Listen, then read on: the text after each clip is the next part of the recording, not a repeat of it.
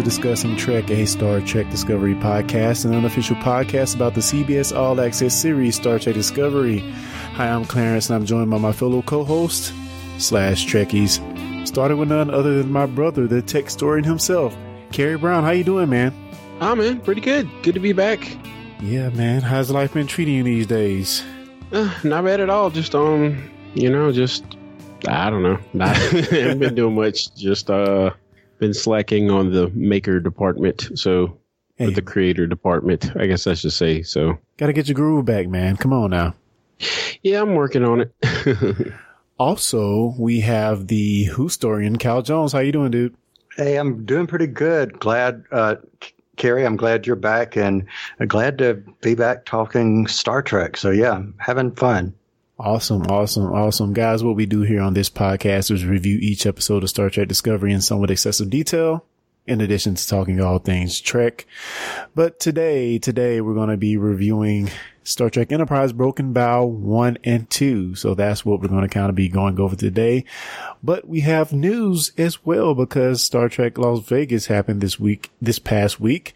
But before we get into that, I just want to say, guys, if you like this show and you want to follow this show and support it, please check out our Patreon page, which can be found at patreon.com/discussingtrek. If you don't want to give anything, fine, but just go there and follow us there. You get different tidbits, time released exclusives and things like that. So yeah, check us out on Patreon, patreon.com/discussingtrek. So fellas, have you been keeping up with the news that has been coming out of Las Vegas? Oh yeah. Hard to miss that one. Yeah. So it's everywhere. So a few weeks back, we got wind of first Sir Patrick Stewart talking about he had to go catch up on some of his Discovery watching or Star Trek watching to get caught up. And, rumors kind of floated around at that point that, will he be coming back for a series? Will he be coming to Discovery? What the heck is going on? So I guess we learned at the Las Vegas Star Trek convention that Sir Patrick Stewart, Jean-Luc Picard, will be coming back to Star Trek. How do we feel about this news, guys? I think it's awesome. I think it's awesome. Absolutely awesome. So it's been almost 20 years since the last movie. I think the last movie was in 2002. And I think it was Nemesis. Nemesis was the last movie he was in. But yeah, he's back, and he's going to be in a Kurtzman-led Star Trek series. Thoughts? Go ahead. I just want to see him fight his clone again. I've got some thoughts, but the first and foremost would be, I want to know they haven't said what name it is. Is this going to, it's not obviously going to be the Next Generation, because that kind of has been there, done that. So I'm curious to see what the name is. But hearing him talk about it and talk about changes that might happen to the character, Clarence, we've said several times with our co-host on Discussing Who, talking about how we are older now, going back and watching these episodes, years after we had watched them the first time. I kind of got that same feeling, but yet from a character perspective, just hearing him talk, is that this may not be the Jean-Luc that everyone remembers, which of course he wouldn't be if he's 20 years older. Yeah, and I think maybe the biggest thing, he stressed the point that it is not going to be TNG. It's going to be quite different. He might not even be on a starship for that matter. So you have to think, where does Jean-Luc Picard end up post captain, and what type of adventures that entails, if any. So, I'm interested to see what they do. As long as it kind of hold true, and he iterated this as well, that they're going to hold true to the spirit of, the Next Generation, which I think the biggest thing for me, I think is going to invite a lot of opportunities to see people from various series return. Interesting. Go ahead. I was just going to say, as long as we don't get crotchety old Skywalker, I'll be okay. Well, we probably get a bit of that. Yeah. Don't want them to pull a Luke, I got off my island, type of vibe. But yeah, I mean, I think it lends itself to seeing, people like Worf, people like Data, people from different series, even maybe a Janeway, other people popping into, his universe, and, interacting and, cameos galore. I think it's a perfect opportunity for that. Now, is that what we're going to get? Who knows? But I think the opportunity is there. And quite frankly, every Star Trek actor in the past, 30 years should be excited because it presents itself as an opportunity for them to possibly show up. So can I make a prediction or what I think might happen? Sure. Go for it. All right. So here's my speculation here. My speculation is going to be it will start off, and this is going to be fans loving it and fans hating it just the way they were with the first season of Discovery. It's going to start off with a very broken Jean-Luc because of whatever has happened in the past 20 years, and this first season will be about him coming back and reclaiming himself, more of a discovery of himself per se. Oh, or a rediscovery of himself. Possibly, but he did talk about the optimism that people used to get from watching TNG.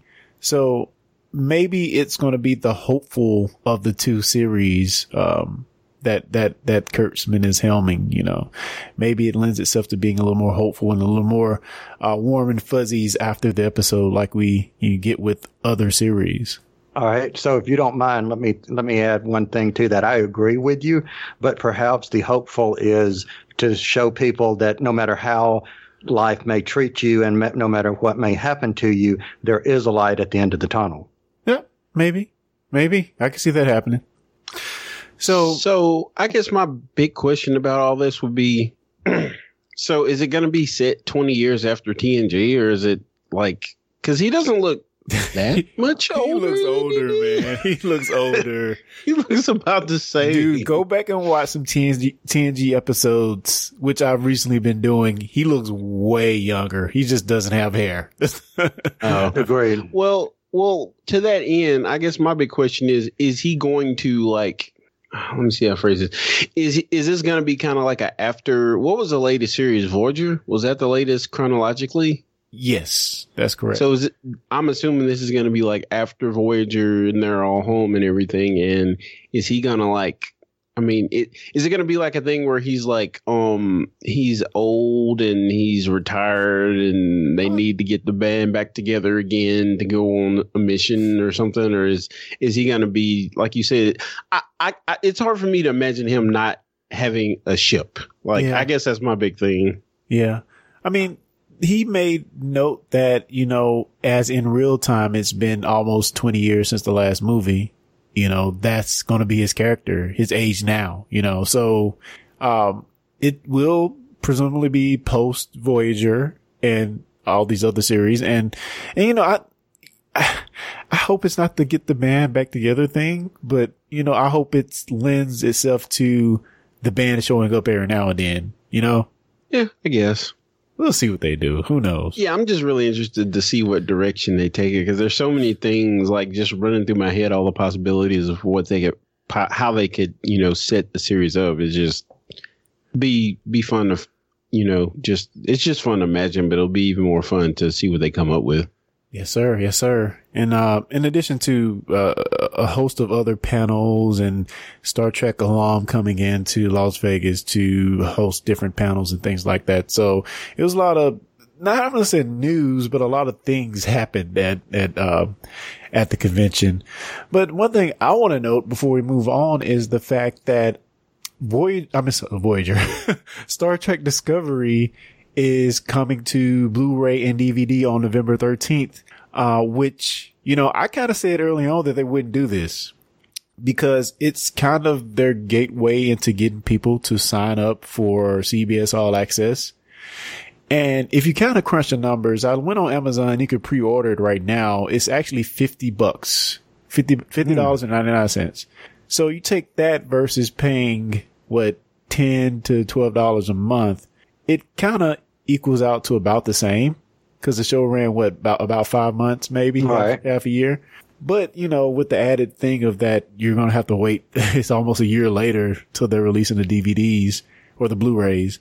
And, you know, people might still buy this in spite of. So it's like double dipping in a sense.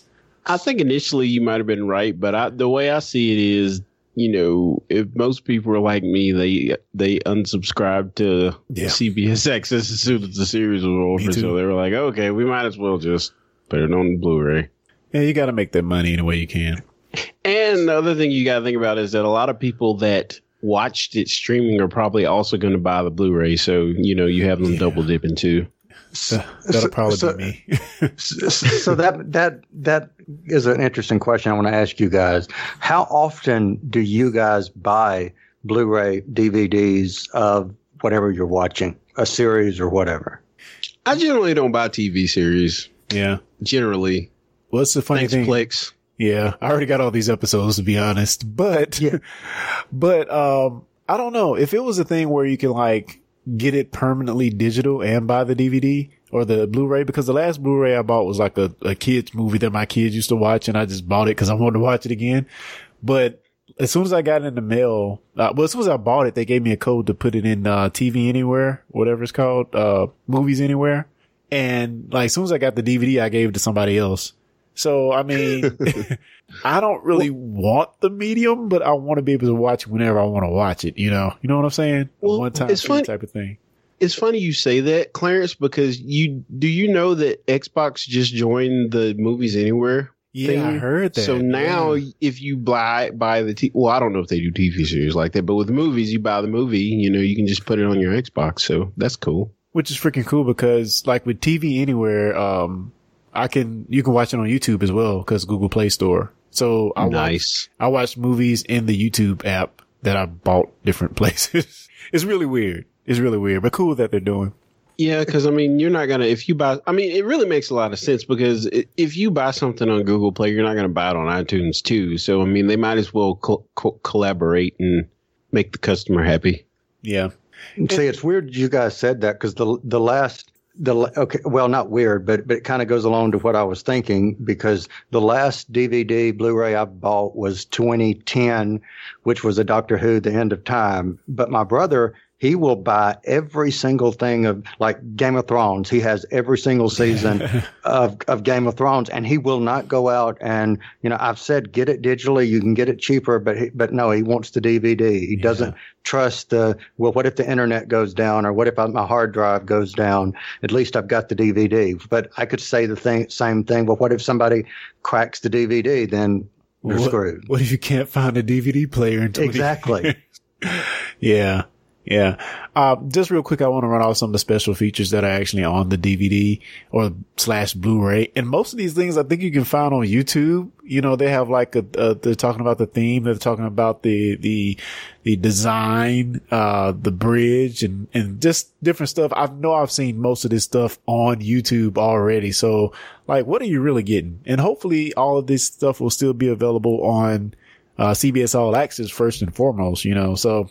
I don't know. You gotta get it out there where you can, because I know very early on I heard many people saying that I will not subscribe to CBS All Access. So you're appeasing the masses in a sense by getting this out where, you know, people who otherwise wouldn't be watching it can get a chance to experience the greatness. All right, guys. Well, I guess, do you have anything else y'all want to talk about before we get into the review of Broken Bow 1 and 2? Let's do it. Let's go for it. All right, man. Here we go. Spoilers. Red alert. All hands stand to battle stations. What gives you the right? You cannot destroy an idea. At ease before you spraying something. So the first thing I want to talk about, of course, Enterprise, the latest series, other than, you know, of course, Discovery, for Star Trek, and the first one in high definition, which I loved at the time, to finally get it in HD, widescreen format. So Enterprise takes place 100 years before TOS and 90 years before Discovery. You know, it just felt weird going back to watch this, knowing that we just got another prequel. And it's just, you know, it feels kind of weird, but I don't know. Seems like with this one, I immediately connected with it because it takes place in the 22nd century. So it felt like now, you know, it felt close to where we are today. Except for the laser shotgun. Yeah, except for the laser shotgun, yeah. Which was kind of awesome. So guys, just off the top, just initial thoughts on Enterprise Broken Bow 1 and 2. Wow. Take it, Carrie, please. Well, I mean, I was kind of engaged until the whole softcore porn thing, like toward I guess it was about 2/3 through the episode. It just turned into like sleaze. And then I was like, I remember why I stopped watching this. Yeah, that was a bit much. And I think even our friend Dave Cooper from the Colton Collective mentioned that in something that he was talking about before. Yeah, it was just completely out of place. Like, and they're talking about the most boring junk and they're oiling each other up. Like, that was, it just kind of took me out of it. Dude, I ate this episode up, man. Gosh. I mean, don't get me wrong, she's hot, but it just seemed weird in Star Trek. Agreed. It made me like Google that actor to see what she like really looks like. Which is funny because they talk about, you know, Discovery being risque, you know. Oh no, not like that. Yeah. No, I was thinking the same thing. And that was on UPN on normal TV. Yeah. Dang, it was on UPN? Yes. Yeah. Dang, that was a TV show purgatory. Jesus, no wonder they had that in there. They had some people reason. Okay, I'm done. I'm not going to talk bad about it. All right, so here's the thing. It was just weird. For me, it was like, okay, I started watching it. I mean, you know, the first 5 minutes or so, I was like, okay, this, you know, I remember this because I watched this. I mean, I watched it. I got the DVDs back in the days of Netflix DVDs. So I've seen it. I've watched it. But I got bored halfway through it. And right after about the scene, Carrie, you were talking about, it was like, okay, Trip irritated me. And what? Yes, he irritated me. It's a Southern charm on the show. What are you talking about? So, I mean, really, I just kind of got like, okay, now I see why you got canceled after 4 seasons. Oh, my God. Where's Jonathan when I need him? Good Lord, people. And I will say this, I did, and maybe this is what was wrong with me. I did watch the opening and hated every freaking second of it with that stupid song. Dude, come on, let's be honest. Okay, dial back our hate for that song. But I have to agree with Jonathan. That opening is freaking fantastic. And the opening's beautiful. Don't get me wrong. Even the song coupled with the opening, reason being, and I know we've had this debate many, many times, but it brings that hopefulness and it bridges the gap from today to Star Trek. I mean, I just feel like it does that in spades, and the song is a connective tissue. Now, does the song wear on you after a little while? Yeah. About 20 episodes in, I'll be like, you know, piss off song. 20 episodes. I was thinking like 20 seconds. Oh, God. It wasn't that bad, man. Yes. Okay. I will give it this. If you want to say that Star Trek creates a better world, a more happy feeling, a kumbaya type existence, then that freaking song made you want to sing and like get your candles out and, you know, get incense or whatever the freak you want to do. Okay. But anyway, wait 1 second. Okay. Wait a minute. So I just Googled this lady, Jolene Blaylock, right? So is she supposed to be like black-faced in this series or something? Like she doesn't look anything like that in real life. Like she just Vulcan. She's probably got a tan. She's Vulcan, dude. Come on. She's dark-skinned.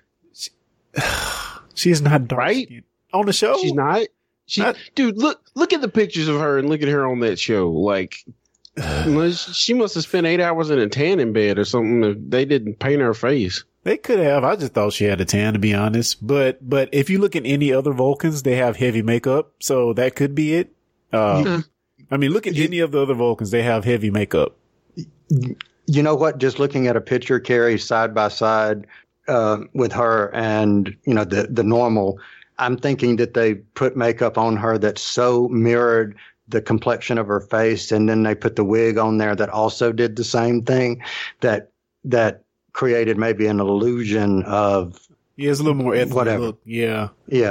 Because if I look at her skin tone, the skin tone looks about the same, but I think it's all that, the brown makeup, the brown eyeshadow, the brown lipstick, and all that. I guess it's just it kind of threw me seeing this picture of her, and like she's like super, super, super, super fair skinned. At least in the picture I saw. I don't know. Fair enough. Good point. So, man, you guys are killing me already. We just got in this review. So let's talk a little bit about Archer and his father and the Vulcans. So we know that Archer's father, and I forget his name, worked on the warp engines, and he wanted to see his engines fly. And the Enterprise NX-01 is the first warp 5 capable ship. What do we think about the whole thing of the Vulcans trying to hold us back? It just makes me not like Vulcans, which I guess they were setting out to do that with the way the female lead is acting. So I guess it kind of plays into that. She's all smug the whole episode. Oh, you say smug, I say a-hole. Man, she played with toys more fast than this spaceship. Yeah, man, I'm like, are you the most a-hole, pompous? She played the role well, but I kind of think that's what it was meant to do, because by the end they try to do a reversal, kind of come to the light or see my way by the end of the episode. So maybe they put it a little bit on too thick at the beginning. And, from the whole storyline, they were trying to make us hate the Vulcans. Obviously, they're holding us back for 100 years.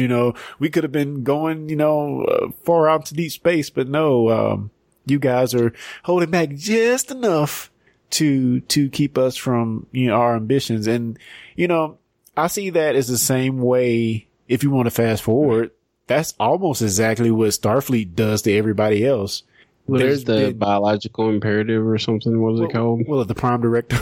Prime Directive. I knew it was something jargony like that. But there have been many, many episodes where they could have potentially helped somebody. And the struggle is whether we help them or not, or we stand true to this standard that we have to not lend technology and things to a certain group, so. Well, I mean, I agree with you, but in a certain way, it even makes the Vulcans look even worse, because they're not like, we're trying to preserve the sanctity of the universe. They're just like, you guys are idiots. We're not giving you our technology. I mean, that just kind of puts a bow on that whole thing. Yeah. See, I can't believe this. I really, really can't believe this, but I'm going to disagree totally. I didn't find her as being pompous or being an a-hole or anything like that. She's one of the best characters that I mean, she's one of the most enjoyable characters on there that I watched. Really? Yes. I mean, I totally loved her, especially, when you want to say that, she's like an a-hole, you've got the kid with the mother in one scene that is trying to wean off of whatever, gas that he can or can't, process. And then you've got Trip going, oh, well, this mother needs help and do something. And she comes up and says, that's just another example of you assuming that you know what's going on. So I saw Trip actually as the one being the pompous a-hole, not her. In that moment, you're right.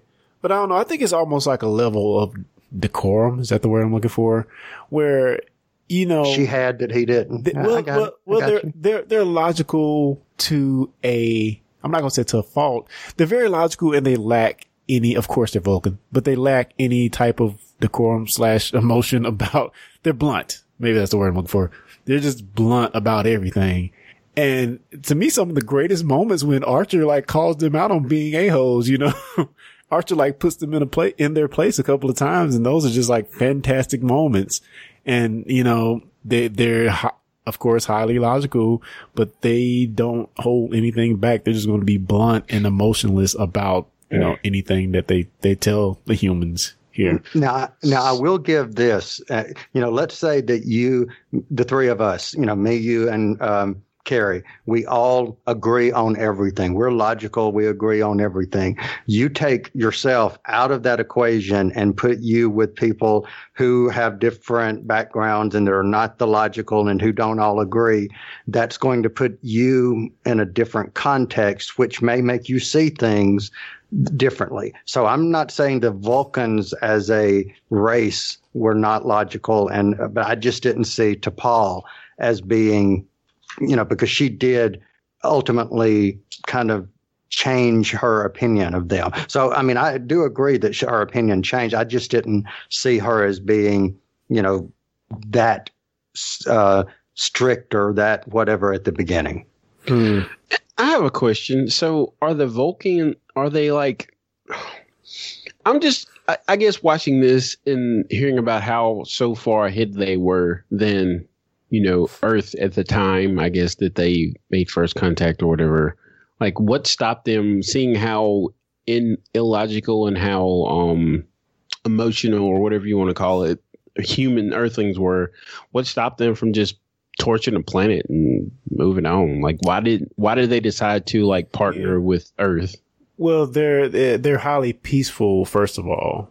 And part of their mission is to seek out, well, you have to go back and watch Star Trek. Is it not Generations? First Contact, to get like the story of Zephyr Cochrane and, the first contact experience of how Earth first met the Vulcans. But I mean, I don't know. I think, if you're talking about them coming in and helping them, or you saying why they didn't wipe them out? I'm just confused because the way they talk about humans in this episode, I mean, Earthlings is just like they just detest them, but for some reason they ended up like partnering and even joining Starfleet at some point. Well, I guess they never really joined Starfleet, but you got to think. First off, they're peaceful, and second off, they're the polar opposites of what we are. You know what I'm saying? So if I went to a planet and everybody was doing something I just thought was totally weird, whatever it is, you could probably name 1,000 things. And that's just their real life. Vulcans lack emotion, but you have this race which I think Vulcans are the outliers because most other races have, emotions.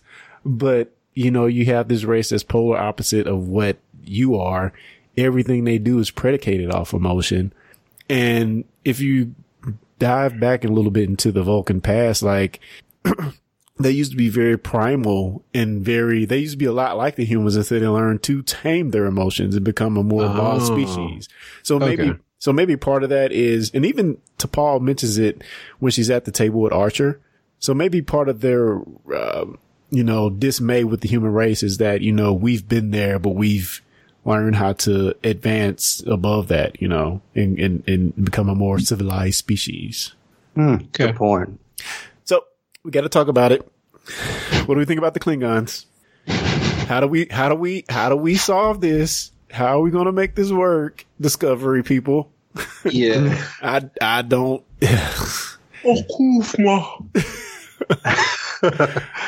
So I have a question for you guys. Did they? Okay, so I'm watching it on, with closed captioning on. Did they change the name of Kronos to Quanos or whatever, and has the spelling changed? Because it was spelling it Kronos on closed captioning as I was watching it, but with Discovery it was spelled QU-UNOS or something like that. Yeah, maybe it's evolved over the years. I have no idea, to be honest. I have no idea. This is before Discovery, right? Yes, this is approximately 90 years before the events of Discovery. 90? Yeah, because it takes it's 100 years before TOS, and Discovery is 10 years before TOS. Okay, so now I understand what you're saying about the Klingons. Like, yeah, they look like people. People with ridges. No mention of Kallus, just, yeah. Yeah, that's a little jarring now that I'm thinking about it. Yeah. Yeah, so this is one of the big, timeline discrepancies that people have pointed out. Maybe even if this never occurred, like maybe even with Discovery, you can kind of explain going forward how they changed. But this one is going to be hard. So we'll see what they do on that front. But yeah, I don't know. Yeah. So I want to ask you guys, what do you think about the character introductions? Because I think this episode was one of the best examples of good character introduction that I've seen in a Star Trek series. You know, we went through all the characters. There was never a moment where they just said, oh, this is Lieutenant Mayweather from the freaking frigate, you know, Space Boomer. But they kind of worked all that into the normal conversation, and it kind of gave you it gave you context of who the characters were, other than just, you know, flat out saying, you know, what they are, you know? I did like how, you know, at the beginning of the episode where he's like, give me 3 days and I'll get my crew together and all this other stuff. Like that part that you're talking about where they kind of brought, like, that part was pretty cool. I will give you that. Like it was cool the way they introduced the characters. Yeah, I agree. I like the fact, like, take the person that's doing what was the name? Tashi, that's doing the translation. Wasn't that her name? Tosh, or, well, regardless of her name, she's the one that. Sato. Okay. Yeah. So she basically didn't want to come. I mean, so this was, you know, not him saying, okay, this is going to be my science officer. And the doctor, he basically just says, okay, I'm kind of like what he was doing, and I'm going to, hey, you come here. So it wasn't like I'm going to get the best and the brightest. Well, I don't know. SS Sato was the best. She's pretty much the best translator on Earth. So I don't. And Phlox being a alien doctor, he knew stuff that the humans couldn't even fathom. You know, they said that in the episode. Yeah, but I think what I mean is he's not going to, you know, let me go look up in my database and, you know, this person report to the bridge at 100 hours or whatever. It wasn't like it was with the Next Generation where they stop on their way to pick up some of their crew. Yeah, like you said, he had 3 days to get everybody together. So I don't know. I do like mention of Hoshisato. I love how, and you will see a lot of this in the series as it goes on, but, you know, they have a very primitive universal translator. You know, it's pretty much crap. It's pretty much crap at this point, but it gets better throughout the series. And of course, in the future series, we see where it is by the time we get to, you know, the Next Generation TOS era. I love the dynamic it provides because it makes the translator like so vital to the show. And, you know, going forward, they do it a lot in this episode, but going forward, there are a lot of instances where like she's like one of the primary characters because they don't know how to talk to these folks, you know? Okay, so I'm going to make, you know, corny joke time, but I really, whenever I was watching this, corny joke aside, was thinking, okay, the universal translator is the future version of Siri because it still can't get it right. Yeah, that might be true. All right, what else? Go ahead. Oh, no, I don't really have anything to add. I was just going to say, like, it's just amazing. It's kind of unrelated. It was amazing how in the last few years, not translating, but just speech recognition in like the last 10 years has gotten insanely good. Yeah. It's still not perfect, but. Yeah. I think the only barrier we have right now is like real time, but it's going to get there. I think we were just about there, actually. But we need to be able to put it in our brain so we can just hear it, you know, as they speak. I know Kung Fu. Neo.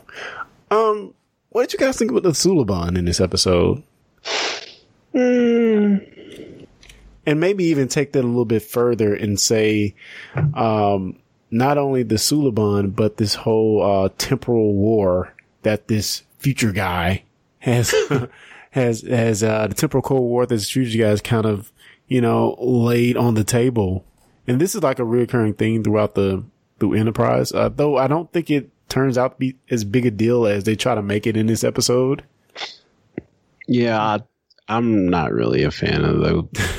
They freak me out. Yeah, I'm kind of with Carrie on that. They did look freaky. And here's my thing with when you go back and you introduce a prequel, and I know you want to have original characters to keep it interesting because you don't want to rehash everything that you've already seen. But the flip of that is we never saw the Suliban, to my knowledge, or the Suliban or whatever again after this series. Am I right? I don't think we did, unless I'm just missing something myself. I don't remember them. I don't either. So, that and the look of them, they, interesting. The temporal Cold War I thought was interesting, but must not have been interesting enough that I don't even remember it. I remembered what happened in Voyager without, going back and watching it all. I remember a lot of things. I have no idea how the temporal Cold War ended. Yeah, I think it kind of fizzled. Do you think you think it might come up in Discovery at all, or? I don't think so. I don't think so. I need to go back and watch Enterprise again because it's been a few years, but I think the whole temporal thing, they brought it up several times throughout the next, 4, 5 seasons? How many was it? But 4. I think 4. Yeah, it kind of fizzled. It wasn't very good. But Carrie may be on to something though, because that trailer that we saw did mention something about space and time. Yeah, true. But hopefully they'll go to the future and not the past. I'm hoping. Yeah, but you're right. They did mention space and time in the last season 2 trailer. Oh man. Yeah, I know I missed the episode where you guys talked about that trailer. I just want to say it was awesome. I'm so excited about the new season. Yeah, it was pretty freaking sweet. Let's talk about a few of the characters. We have Trip, we have Mayweather, we have Malcolm Reed, we have Archer. Any favorites or any takeaways you want to give from anybody I mentioned? We have Sato as well, Yoshi Sato. So any takeaways, any character that kind of jumped out at you that you kind of latched on to?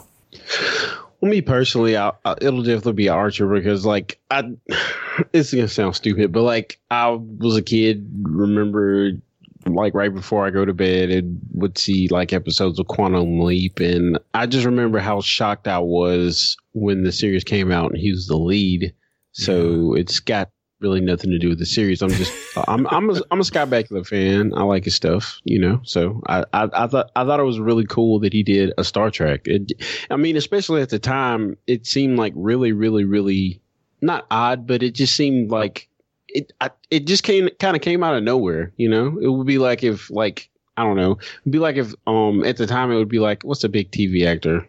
It'd be like if Will Smith, well, not like Will Smith, but you know what I'm saying? Just somebody that you wouldn't expect to be in Star Trek. It would be like if Will Smith was on an episode of Discovery or something, but for a whole series. Yeah. And funny thing about him, he plays that role like it's an old Western movie. The way he talks and his cadence, everything. He plays like a freaking cowboy. Oh man, when he pulled the Vulcan girl, dang, I'm horrible. I don't know much about this, but when he pulled her in the room, when he pulled her in that room and was like, shut up. And if you can't, if you make yourself useful, stop undermining me. I thought that was really, really cool. And it kind of plays with what you were saying. Yeah. Okay. So Carrie, I'm taking it that you did like Quantum Leap, right? Oh, I love that show. I haven't seen it since I was a kid, but at the time I loved it. But I'm kind of scared to watch it because I went back and watched He-Man a couple years back, and I was like, I want the He-Man that was in my memory. Oh, God. Yeah, it's pretty bad. All right. So for me on Archer, I did not like Quantum Leap, and the believe guy it or that not, likes time shows doesn't like Quantum Leap. Go figure. Yeah, It was like the American version of Doctor Who. Exactly. I know. That's why you didn't like it. I just remember. I remember for whatever reason I didn't like it. I mean, I watched, and whenever I found out that he was going to be the captain, I was like, okay, I'm not going to like this. But I really liked him in this, in Enterprise. He was actually one of my favorite characters in there. So kudos to him as an actor that I went from not liking his other work that I knew him from and really liked him in this. Interesting. So did you have a favorite character, Kyle? I did like Dr. Phlox. I thought he was interesting. He actually reminded me of a combination of Neelix and the Seventh Doctor, excuse me. So you put them two together is kind of what he reminded me of. I didn't really care, as you heard me say, for Trip, but I did like Malcolm. I just liked the British accent. That's why you like him. Maybe so. Mr. Reed did give a cool, he did have a cool line that I wrote down. He said something, and they were talking about a lock, and he said this should reverse the polarity of any mag lock or something like that. Yeah, so when they're trying to separate the pods from the base, the steel bond base. Yeah, that's pretty cool. So that was cool. Yeah. On Phlox, I do like how his medicine was a mixture of like high-end known science and old school kind of as well. So I thought that was cool. I don't know. I kind of gravitated to Mayweather, maybe for obvious reasons. To be totally cliche here. No, I love Mayweather. And also, I guess I love Trip too, man. I like Trip. No matter what you say, Kyle, he's awesome. You're a hater. Yeah, come on, man. Hey, we can't agree about everything, right? Yeah, and maybe I just need to go back and watch more episodes of him. He's got the Southern charm, man. What's wrong with you? I'm just saying. We can't agree about everything, but seriously, I may need to go back and watch more episodes. Cool. So moving right along. Yeah, I guess we didn't talk about plot much. Wow, it's been 45 minutes already. Yeah, we've been talking a while, but I mean, go ahead. No, I actually have a question about the plot, if you don't mind. Sure. And this is to both of you guys. I didn't quite understand what was going on in the room. Was it some kind of out of sync? Were they out of time? Was it what was going on with the whole when Archer was in the temporal room? Yeah. What was that? I mean, you just said it. It was some type of temporal distortion. Okay. I don't know if he was going through different time periods, but he was phasing. You know, like I don't know what's a good example. He was phasing. He wasn't really going to a different time period, but he was kind of just in a mix, so to speak. Got you.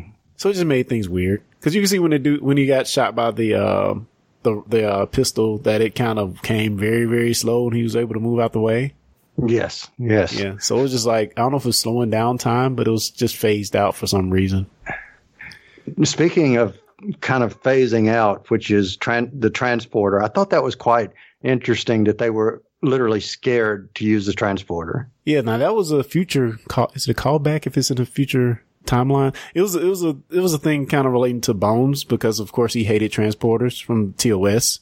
But, we do see, if you keep watching Enterprise, we do see where the transporter is explained more. You even see the guy who created, the transporter, which, you see him in a future episode, and they start using it more to actually, beam themselves aboard in a way. So yeah, it's kind of cool to see how that technology kind of progresses, as well as the universal translator throughout the series, and I'll just go back to say, as far as a prequel, this show answered so many things in tying it to the original series. It just felt weird having Discovery do this, kind of slightly do the same thing, by going back. It's like we've already done that tie-in. Why are we doing it again? But I don't know. Why do you think they haven't gone past Voyager yet? It seems to be calculated because they've had 2 series set before the original series now. So yeah, well, I think the reason to go back is sort of like the reason. I was going to give the George Lucas example, but I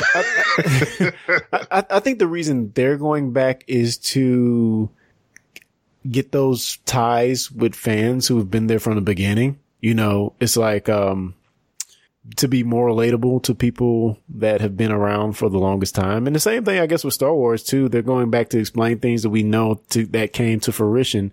And maybe it's easier to, not have to tread around stuff that we've done more recently because, maybe those actors aren't available, or maybe, I think that may be the main reason is actors. So you can go back and have a fresh new start and not really worry about diving through the timelines that you've already had in the future. It gives you a certain amount of freedom, but it also shackles you in a large amount too. So I don't know.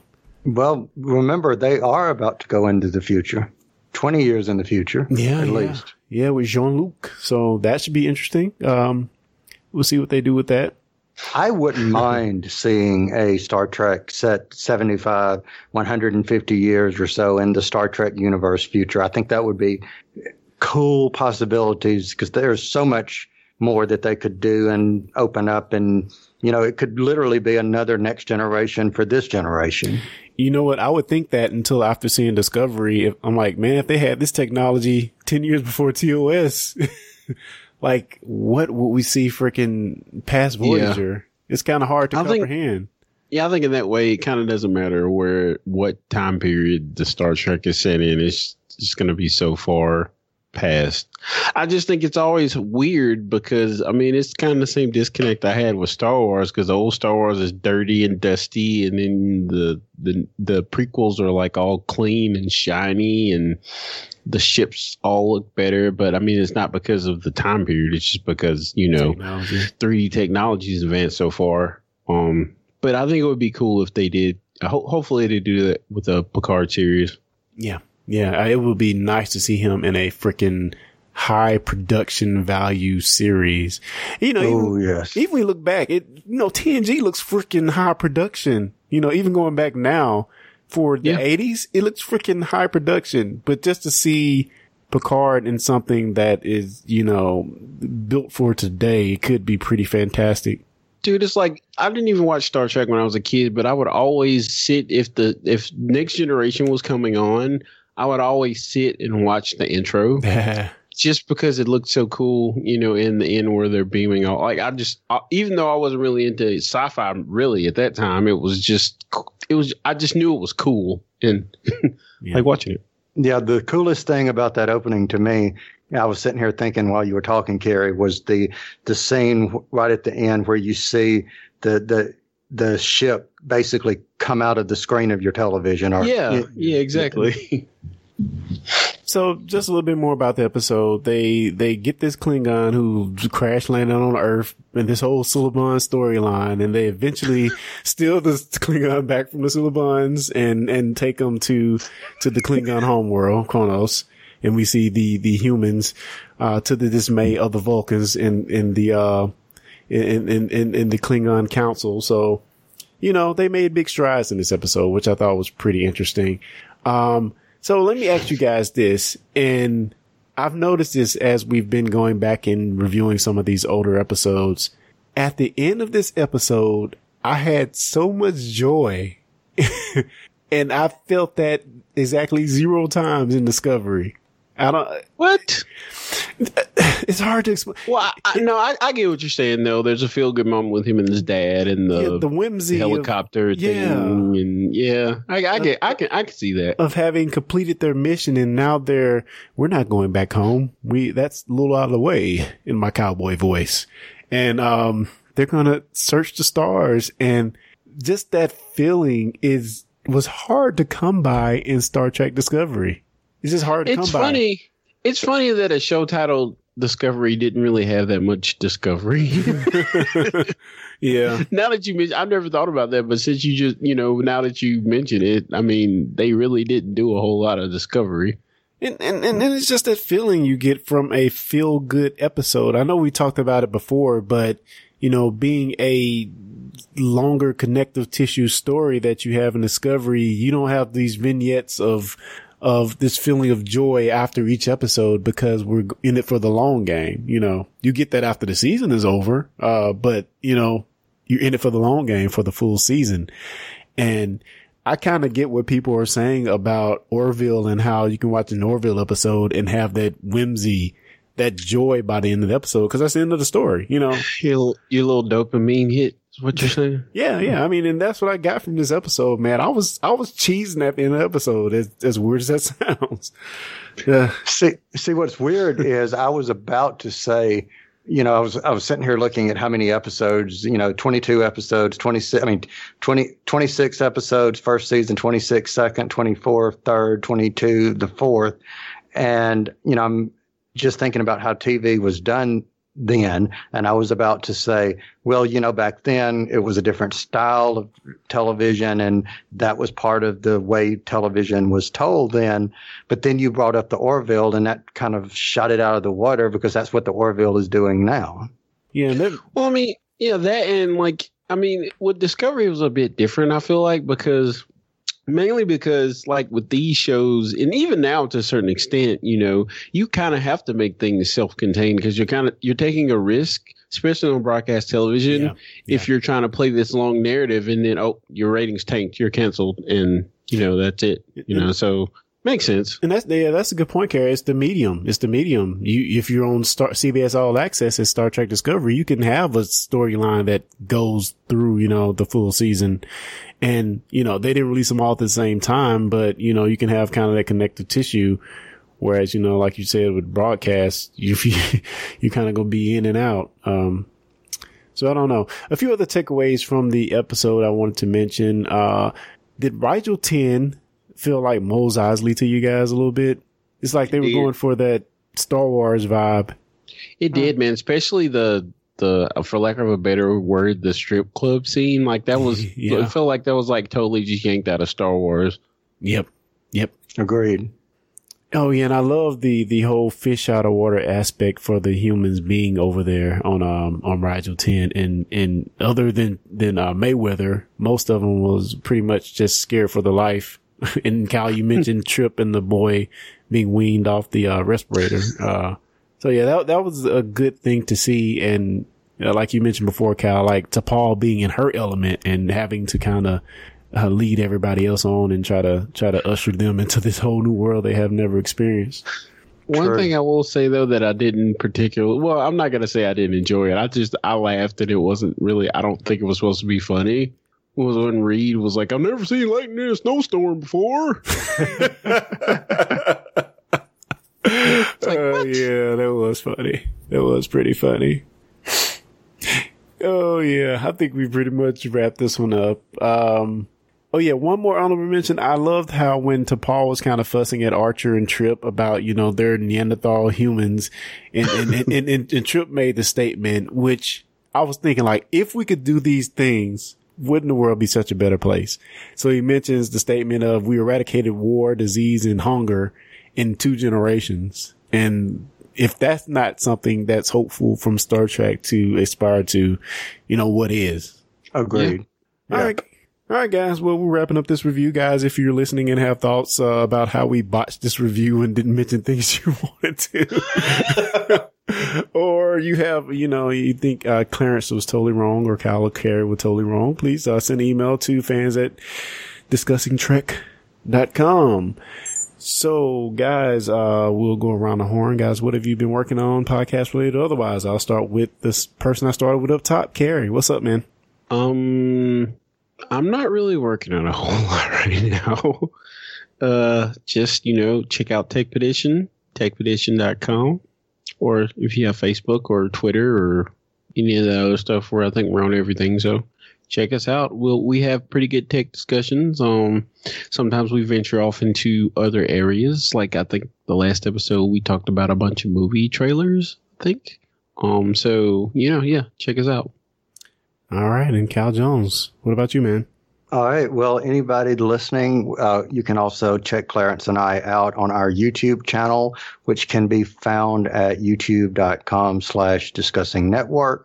We do comic books. We have some Doctor Who videos up. So just a little bit of everything. And we've talked about some trailers on there too. So check it out. And, if you would be so inclined, also subscribe. Yeah, and I'll say, guys, make sure you subscribe to this podcast as well as checking out my friend and co-host Lee Shackelford's serial Relatively Podcast, which you can find at relativitypodcast.com. And guys, I think that's it for this episode. And until next time, guys, live long and prosper.